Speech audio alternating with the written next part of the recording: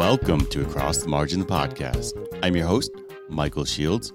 Across the Margin, the podcast is a proud member of the Osiris Media Group. Check out all their podcasts, all their live events, everything they have going on at osirispod.com.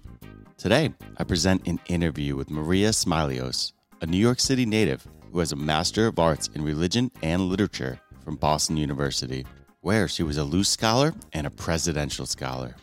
Maria spent 5 years at Springer Science and Business Media as development editor in the biomedical sciences and has written for The Guardian, American Nurse, The Forward, Narratively, The Rumpus, and Dame Magazine. Her book, The Black Angels, the focus of this episode, tells the untold story of the nurses who helped cure tuberculosis. Nearly a century before the COVID-19 pandemic upended life as we know it, a devastating tuberculosis epidemic was ravaging hospitals across the country. In those dark, pre-antibiotic days, the disease claimed the lives of 1 in 7 Americans. In the United States alone, it killed over 5.6 million people in the first half of the 20th century. Nowhere was TB more rampant than in New York City, where it spread like wildfire throughout the tenements, decimating the city's poorest residents and communities of color. The city's hospital system was already overwhelmed when, in 1929, the white nurses at Staten Island's Seaview Hospital began quitting en masse. Pushed to the brink of a major labor crisis and fearing a public health catastrophe, city officials made a call for black female nurses seeking to work on the front lines, promising them good pay, education, housing, and employment free from the constraints of Jim Crow. Spanning the Great Depression and moving through World War II and beyond, the Black Angels puts these women back at the center of this riveting story by spotlighting the 20-plus years they spent battling the disease at Seaview. Using first-hand interviews and never-before-accessed archives, Maria details how they labored under inconceivable conditions, putting in 14-hour days caring for people who lay waiting to die, or worse, become guinea pigs to test experimental and often deadly drugs at a facility that was understaffed, unregulated, and marred by rampant racism. Their narrative is interspersed with the parallel story of the tuberculosis cure, a miracle public health policy that couldn't have happened without the work of the nurses at Seaview. So, in this episode, me and Maria explore just how terribly tuberculosis was riddling the United States, and particularly New York City, and the birth of the Seaview Treatment Center in Staten Island, where a cure was eventually brought into being. We celebrate the Black Angels, the Black nurses who worked at the hospital, who answered a call to help, and eventually changed the world. We discuss how racial discrimination affected the nurses, both in the Deep South and also upon their landing in New York. We talk about the drug trials that led to the cure, the patent wars that followed, and so much more. Maria's book is fantastic. It truly serves as a tribute to these heroes who were written out of a story that they were so much a part of. I couldn't recommend it more, and you can learn more about it in this interview with Maria Smilios.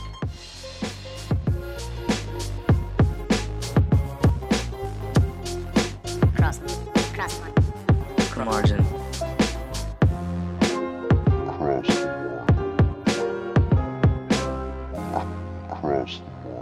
Podcast. Like I said, absolutely love the book. Learned so much as a New Yorker. Meant a lot to me. But just the fact that you were honoring these Black Angels who really deserve a credit in this realm was really special. So thank you for the time. I'd love to start hearing about how you kind of came upon the story of the Black Angels and kind of what compelled you to want to tell their story. Yeah, so in 2015, I was working as a science editor for Springer, and I came across a line in a book that said the cure for tuberculosis was found at Seaview Hospital in Staten Island. As a New Yorker, I became curious. I had actually been to Staten Island only 2 times, and I Googled it, and up came this article about the cure and tuberculosis and Seaview Hospital. Mhm. But next to it was another story, another little article about a woman who was 86 years old at the time, a former nurse named Virginia Allen. Mhm. And it said she had gone home to the nurses' residence at Seaview Hospital, and she belonged to a cohort of nurses called the Black Angels. Mm. And so that piqued my interest more, and I began Googling, and it produced nothing. And then 3 days later, on a lark, and really frustrated, I called the Staten Island Museum, and they told me, "Oh, I know Virginia. She's actually going to be giving a talk here in 3 days," because the museum was doing a grand reopening. And so I took my then 4-year-old. We went Mhm. down to Staten Island. I met her. She gave me her email. And then we started meeting. Every Wednesday, she was volunteering at the Schomburg. We met at a little cafe in Harlem Hospital. And we talked about everything except the Black Angels. Oh, wow. We talked about books. Yeah, she loves Getting to know her. literature and Yep. culture. Yeah. And so we talked about, you know, uh, what the latest exhibit was at the Schomburg. We talked about, she loves Zora Neale Hurston, Maya Angelou. We talked about literature. And when I left, 10 minutes before I left, she would tell me, "Here's a little bit about the Black Angels. Go find out more." And, Wow. and that would have all been fine if there were archives, but there were no archives. Yep. Yep. And so I would come back the next week with a broader narrative, which then became the backdrop of the book, like Yeah. the landscape of the historical events Mhm. that were occurring. And I would say, "Hey, did you know that your aunt was working during the Great Depression and this is what was happening?" And so she was like, "Great." And so we did this for like 6 weeks. Oh, wow. And then she invited me to her home in Staten Island, which was the restored nurses residence. And Mhm. it sits in the middle of this abandoned hospital complex, Wow. with 500 yards from her front door is the Mhm. children's hospital where she worked. It's skeletal remains, Mhm. jumble of forest. Yeah, I've seen the And the pictures. other side is the Mhm. pavilions, which Yeah. are crumbling. Yeah, I'm looking forward to talk about those a little bit. So you kind Yeah. of alluded to it too. Kind of, there's so many stories of all the people involved Mm-hmm. in the book, whether it's the nurses, the patients, doctors, and more. But kind of curious how you piece some of these stories together. Like I said, you just alluded to it some. Because I mean, Edna, for example, I mean, we follow her from Georgia all the way to Harlem, where Mm-hmm. she's kind of, finishes her training there, then to Staten Island, and it's interesting just how in depth these stories were. And how'd you piece it all together? So this wasn't your sort of sit down and I'm going to make a narrative arc. Mm. I couldn't make a narrative arc with the nurses because there were no archives. And Wow. so for years, I interviewed the families, friends, anybody who would talk to me about these nurses. Mm. And I just sat back and I listened to whatever people were telling me and I jotted it down and started seeing commonalities. And that narrative, the nurses' narrative, emerged really. It's the voices of all of these families. And that's how that was structured. Wow. And So so just then I talking to had, people like yeah, orally from all these oral discussions. Yeah, absolutely. yeah. I mean, it was really challenging. It took a long Eh, time. um, I knew that the book, you only have a certain amount of pages. And so I needed to pick, 2 or 3 nurses that were going to drive the narrative because there were 2 other narratives. There's the narrative of the cure, mhm. which involves Dr. Robachek, Yep. and his son was alive. And so he told me lots of stories about his dad. And Robachek, there are archives on him by virtue of him being, so celebrated when the cure was Yeah. found. Yeah. His family had these scrapbooks, 2 scrapbooks that were filled with articles from the time. Oh, wow. Yeah, just Wow. every single article on him, his wife had cut out, even articles like in Spanish and in German. And so I was able to access those. And I learned that actually the New York Times, the New York Herald, some of those are unaccessible right now because they haven't Mhm. been Okay. digitized. Yeah. Yeah. And so then there was that narrative. And then there was the third narrative about the desegregation of the hospital system. Mhm. Um, obviously there's the patient component Yeah. to this. So the challenge was, how do you bring all 3 together, keep the plot moving forward, Mhm. keep people turning pages? A hospital scene can get kind of boring. There's only so much you could see, especially with tuberculosis. Yeah. As somebody told me, tuberculosis nursing is pretty boring Mhm. compared to other forms of nursing. It's Yeah. especially at Seaview, it was the same thing every day. Seaview, the average stay was 1 to 3 years. Mm. Patients were sent there to die, basically. So what the nurses were doing were palliative care. Mm-hmm. And so the challenge was, how do I make this interesting? How do I relate the story? And how do I push the narrative forward with the nurses? So, for example, you mentioned Edna. Mm-hmm. Edna grew up in Savannah, Georgia. She was born in 1900. The interesting thing about all of these places is they had their own newspapers. The African American community had their own newspapers, and the newspapers would report on the community. And so I found hundreds of little articles about Edna and her father. Wow. And it really began it was like knitting a quilt, Mm-hmm. just you take one after another, and so her dad was an itinerant preacher who walked off his plantation in 1899. And they would say, Reverend R.V. Sutton preached Isaiah. Reverend R.V. Sutton preached Kings. And so I had an idea of what he was preaching. Yeah. And I mean, that kind of leads to her following her heart, because he was following his calling as well, which is interesting. Yeah. Absolutely. And her son is alive, and he was able to contribute. I would say to him, what biblical passages did your mom default to? Why did she come to Seaview? And he said, she felt it was her calling. Yeah. And so getting that level of detail from him is, and you can read it in the book. It feels so thorough, and it does.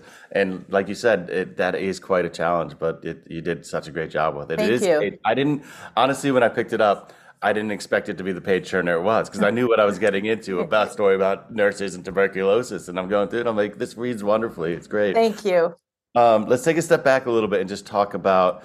I'd love to hear you talk about just kind of how bad, the scope of it, how bad tuberculosis was within the country, and I mean specifically New York, which was hit really, really hard.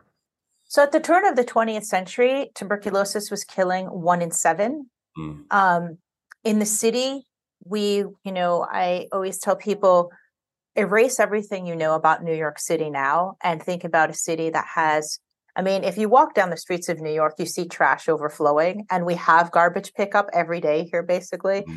There was nothing like garbage pickup then. Garbage just piled up in the streets. The tenements on the Lower East Side, there were 80,000 of them in less than a 2-mile area. They housed 2.3 million people, then almost 2/3 of the population. They were filled with, immigrants, people coming over for a better life. So you had crowds, you had dirt, you had smog coming out of all of the factories. There was, everything was heated by coal at the time. And so there was this constant sort of grayness in the air. Tuberculosis is a wily microbe. As I describe it in the book, it's perfectly designed to torture and kill slowly. Yeah. It's arrogant. It's insidious. Unlike other diseases, the microbe enters your body and you don't get sick right away. It's not like the plague, where in 3 days you've got pustules and buboes. This sits for a while, and it could be weeks to months before you start feeling sick. And so you have this population of people who are sick, who are contagious. They're walking around, they're making other people sick. They're living in close quarters with no ventilation.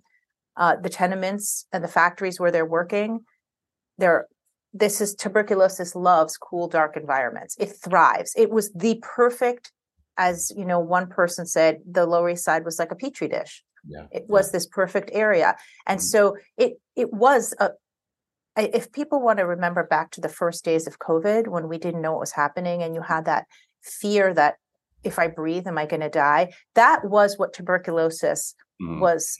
That was what it was like living with TB. It was stirred people's most potent fears. Everybody knew somebody with TB. And to top it all off, it was a disease that stigmatized you. You got it and you were ostracized from your community. People were leaving their family. They just kind of disowning them, which is crazy. Just the ways that, the different ways in which it kill people. I mean, degrading children's spines. That's just crazy that the gentleman dealing with his inflated tongue, just all these different stories. It's really intense. That quote you have in the beginning, it is the plague of all plagues, both in age and in power, insidious. What is it? Steady and unceasing by earnest. That's what it is. It's so intense. So we have this story where there's this narrative where these nurses flock to New York from different Mhm. places. It speaks to the Great Migration. Um, it's interesting to talk about why they left and kind of what were they promised in New York. It's kind of the same question there. What was the reason they decided to come to New York? So down south at the time, you had hundreds of Black nurses who were un or underemployed because the same country that drew lines around water fountains and bus stations and waiting rooms also drew them around hospitals. Black nurses were only allowed to work in Black hospitals. There were only about 200 Black hospitals Mm, versus 6,000 white hospitals. White hospitals chose to remain understaffed than to hire Black nurses. And so you take Edna, for example, who had been trained in a training school as a nurse. This school bartered there. So in exchange for learning to nurse, she got free education. When that ended, they let her go. And so now she's working as a clerk, and her dream is really to be a surgeon. And she has little opportunity in Savannah, but Savannah is also her community. This is all mhm. she knows. She has her Oh, well, actually, her family has migrated, and she's left at home with her younger sister to take yeah, care of. yes, yeah. And she can either stay in this sort of dead end job Mhm. in a place, with Jim Crow and laws that are more and more stringent. They haven't changed. She's watching her younger sister, who's only like at the time 7 or 8, grow up. Edna's in her mid-20s. And this opportunity presents itself. And the city had promised the nurses good pay, housing, education, continuing education if they needed it, and most of all, what they called a quote rare opportunity to work in an integrated hospital. And one of the things many people don't know, and I didn't know this before I started writing the book, was that only 4 of New York's 26 municipal hospitals were integrated. Yeah, that was interesting. Yeah, I didn't see Yeah. that. Yeah. And so Edna gets this opportunity. She's told about this opportunity, and suddenly she's standing at this crossroads, right? On the one hand, her choice is to stay in the Jim Crow South, watch her sister grow up, be confined to this job, never actually see herself go beyond at the moment. Maybe it Mhm. would have happened years later, being a clerk, right? Yeah. And never really having the opportunity to live a professional middle class life in America. On the other hand, she's like, well, I could go north, leave everything behind, because it meant leaving her sister behind. She couldn't take her, Yeah. and risk my life on the wards of a Temple. hospital. Mhm. And she chooses to come north. Yeah. Um, and she leaves her sister in DC with a brother, Yeah. and she comes here. Yeah. Were you able to get any of or read any? She wrote a lot of letters to, was it Americus, her sister? Yeah, she would write all the time to her Yeah. sister. Were those a source at all? They were. I never. Uh, So the brother, sorry, mhm. her son Yeah. would tell me Oh, that okay. my mom would write these letters, and she would Mhm. tell Americus everything. She said they never kept any secrets, Mhm. everything, what they ate. And then Americus came to live with Edna in the Mhm. 1940s, and she never left. And so she Yeah. raised the son. And so he was this Uh, great source of information Absolutely. of, oh, my mom was the softie. Aunt Mhm. Americus was the one who was the disciplinarian, Yeah. and Yeah. So so, that's cool. Getting all those insights and details yeah. there. So as opposed to what they were promised, I think it's interesting to talk about what they actually came upon when they came to New York, because I think it was a little overwhelming and unsuspected what Edna and others kind of came upon. So they arrive in New York City, and first of all, the hospital is 3-hour commute from Manhattan, That's wild. That's and 2 to 3 one way. We're talking, right? one way, Yeah, right? So so 5 hours plus she commuting. moves to Harlem, and Mhm. she spends a year and a half at Harlem Hospital, training there, which is a harrowing ordeal because it's like Seaview, it's woefully understaffed. Except Seaview has only TB patients. Yeah. Harlem Hospital has everything, and she completes this training program and then moves into a boarding room in Harlem. And she's traveling from way up on 125th Street. The train it's basically all the way uptown to all the way downtown. And then she gets downtown and she has to get a ferry. And then from the ferry, she has to get a bus. And the bus is about 40 to 45 minutes. It's wild. And the ferry to the bus, you have to time these things. It's not like the ferry is leaving every 3 minutes. Mm-hmm. So this commute is long. So that's the first thing that they're stunned with, that this commute is anywhere from 5 to 6 hours round trip every day. The hospital is on an isolated hilltop, 400 feet above sea level. It was described to me as a small city. It kind of rushes upon you. The buildings are huge. If you go there today, you kind of get an idea, but a lot of the buildings have crumbled and they've razed 4 of them. Mm-hmm. And so here she is in this place that isn't basically a no man's land. Yeah. And she's working 12 to 14 hours. That hospital too is woefully understaffed. It's overcrowded. Imagine, when you think of a hospital now, you think of like rooms or like a hallway with partitions. This is like one open ward. It's a room with beds on either side and running down the middle. Yeah. And this is what she encounters. She also encounters this terrible supervisor. Yeah.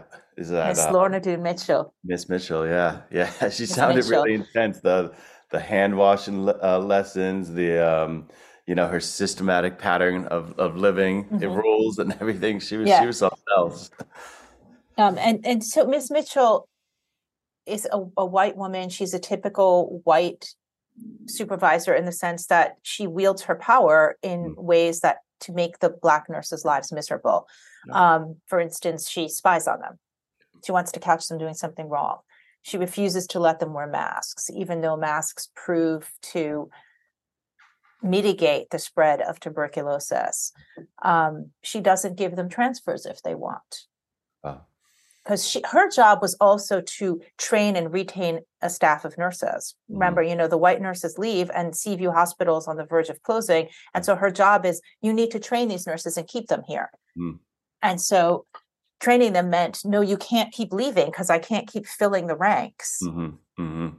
Yeah, that sounds intense. Yeah, even just when she landed in Harlem, she found it overwhelming. The poverty, kind of confused, the hustle, the bustle, everything was just super, super different. You're talking about it a little bit there, but I think it's the listeners will find this super interesting. Just kind of what Seaview was like. There was these 8 kind of open air pavilions that were constructed to kind of commiserate with the magnitude of the evil that was tuberculosis. What was it like? What was this hospital like that was set up just to combat TB?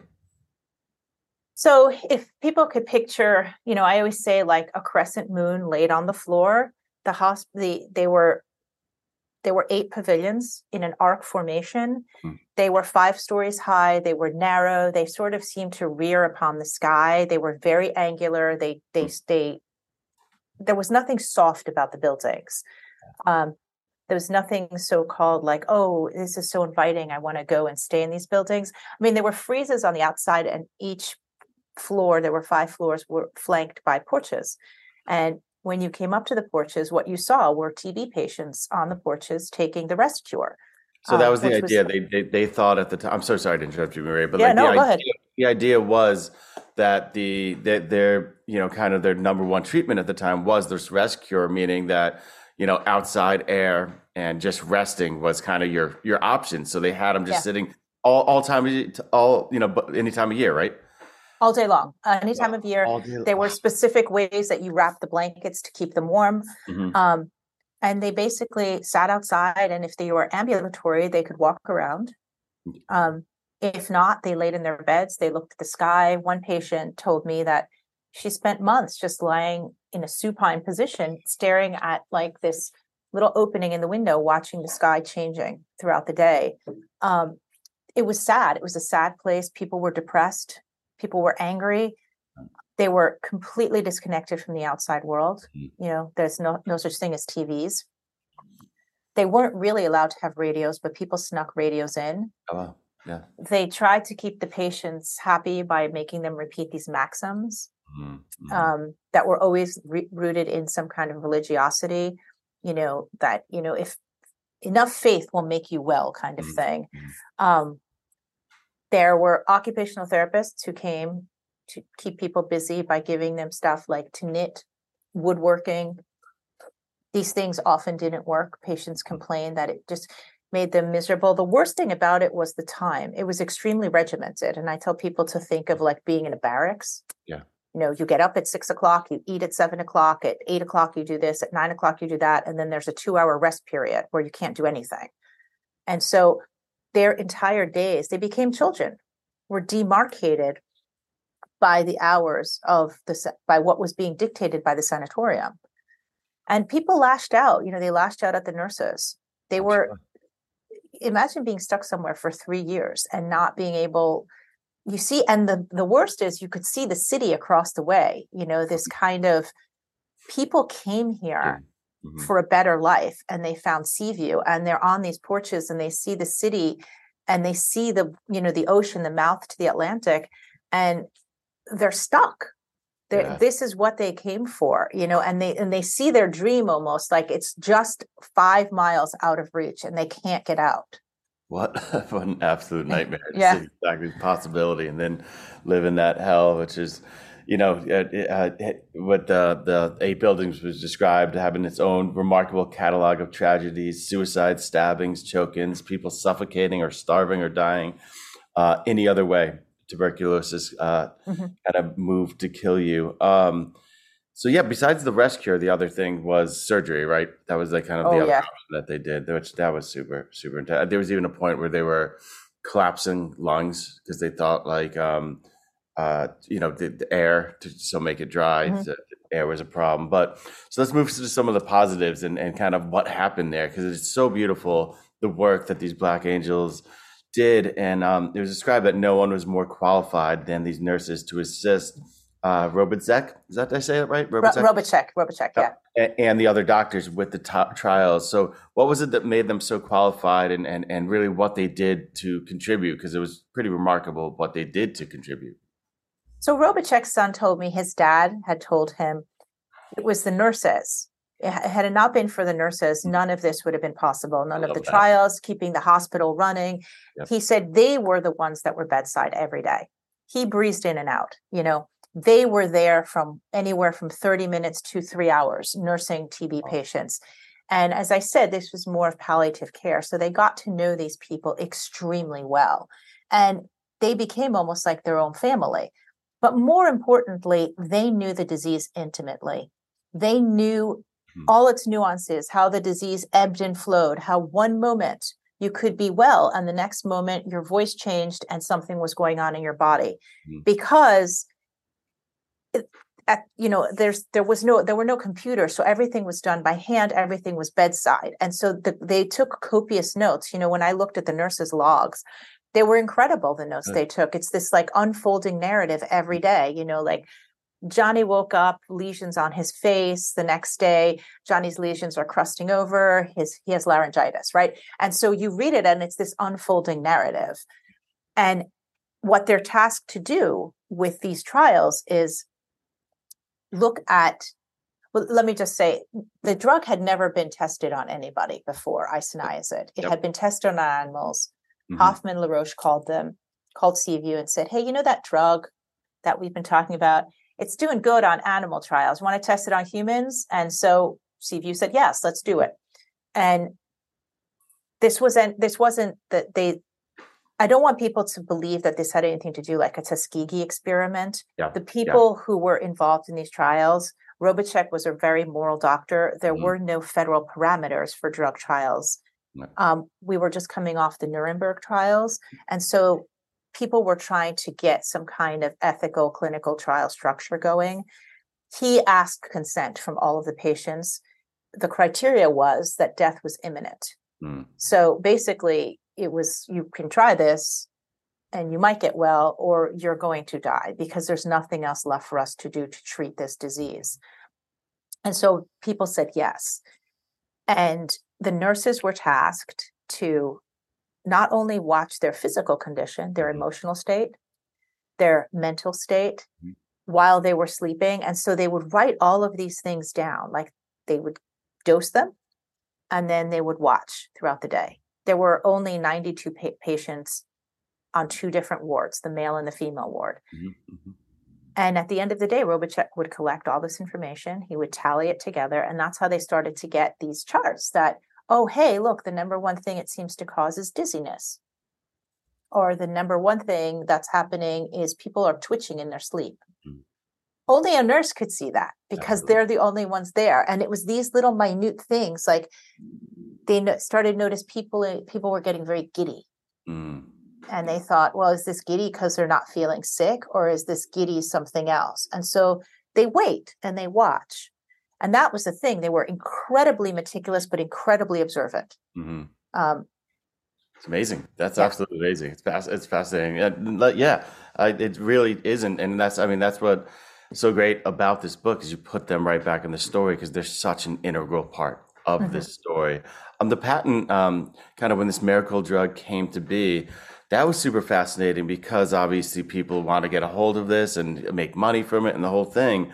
But it actually became available for wide use because, as it was put, in all this time, it had been sitting on a dusty bookshelf, and that's the patent. Can you tell us a little bit about that story of how it was able to be used widely once they did find out it was working? Sure. That's a great question. The cure for tuberculosis was probably one of the most coveted things mm-hmm. that people wanted to do because it was such an old disease and everybody they knew that you would get these, this universal global like accolades. So you'd win prizes, you'd make lots of money mm-hmm. because people wanted it gone. And so at the time, there were 3 drug companies working with the same isoniazid. So mm-hmm. at Seaview, Hoffman LaRoche produced Rimifon and Marsalid. At Weill Cornell, they were testing another form of isoniazid, and in Germany, they were testing another form. Bayer was, and Weill Cornell and Seaview knew of the trials happening, and they had said we will announce it in April. Anyway, somehow or another, it leaks out. And the newspapers immediately, it's a wonder drug. It's cured, despite the fact that Robichek is, please do not think it is a cure. It's just working, right? But the drug companies, all of a sudden, all 3 of these start racing to mm-hmm. patent the drug because they want the patent on it because they know that it's working. Mm-hmm. And they find out, sadly, that in 1912, there were these 2 Austrian PhD students who needed to pass their dissertation and came upon isoniazid, shelved it because they didn't have anything to do with it. They passed their dissertation. And so the cure was sitting on a shelf since mm-hmm. 1912, but it was unpatentable mm-hmm. because the boys, the two students, I forgot what their names are now, had patented the drug. And so it was cheap to produce. It came from coal tar, widely mm-hmm. distributed. Yep. And within 9 years, Seaview closed, and it still continues to save tens of millions of lives. I just think that's amazing that because of that, I mean, I'm sure there was going to be gatekeepers and people that weren't going to be able to get to the drug, and think about how many more people were saved just because of that story. Oh, absolutely. So fascinating. So to bring us home a little bit, I'd love to hear you talk about what you believe the ultimate legacy is for the Black Angels, because I know, you did just talk about what they did, during the trials to help that cure come about, which is obviously huge, but mm-hmm. it's bigger than that. And I'd love to hear you talk a little bit about what you feel their legacy is.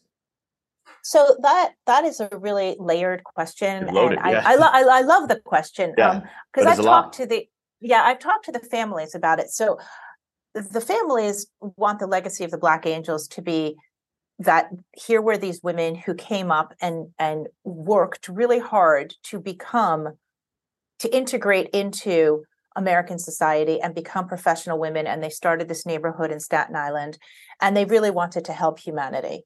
And that is what the families say. And I agree with that, listening to this story for 8 years. But I think that their legacy is also, in many ways, I say that as sad as the story is, as disheartening and grotesque in many ways, that people were treated this way, the nurses and the patients, that they were considered expendable. it is a story of triumph. And for me, the legacy is this story of triumph and of hope, and the idea that there will always be people who are willing to take care of us. Mm-hmm. People like the Black Angels who rise to these occasions. We saw it with COVID when no one else will, and they'll risk their lives and they'll do it. And in doing so, they saved, as I said, tens of millions of lives and continue to do so.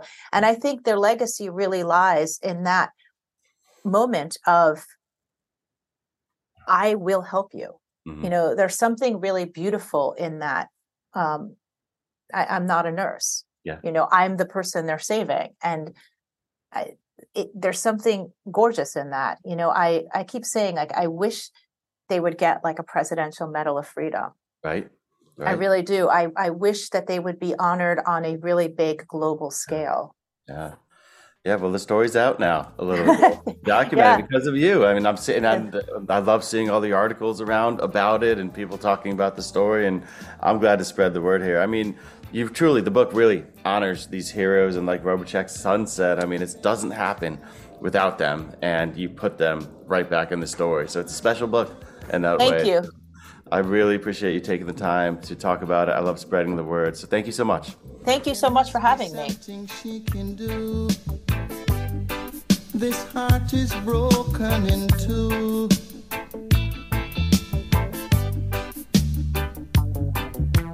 Tell her it's a case of emergency.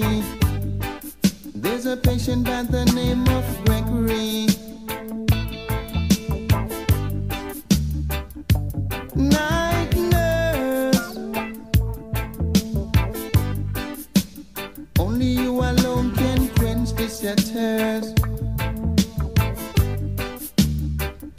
My night nurse, oh gosh, oh the pain is getting worse.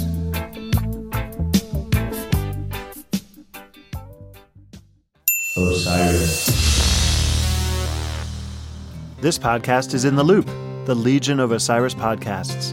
Osiris is creating a community that connects people like you with live experiences and podcasts about artists and topics you love. Get in the loop at osirispod.com.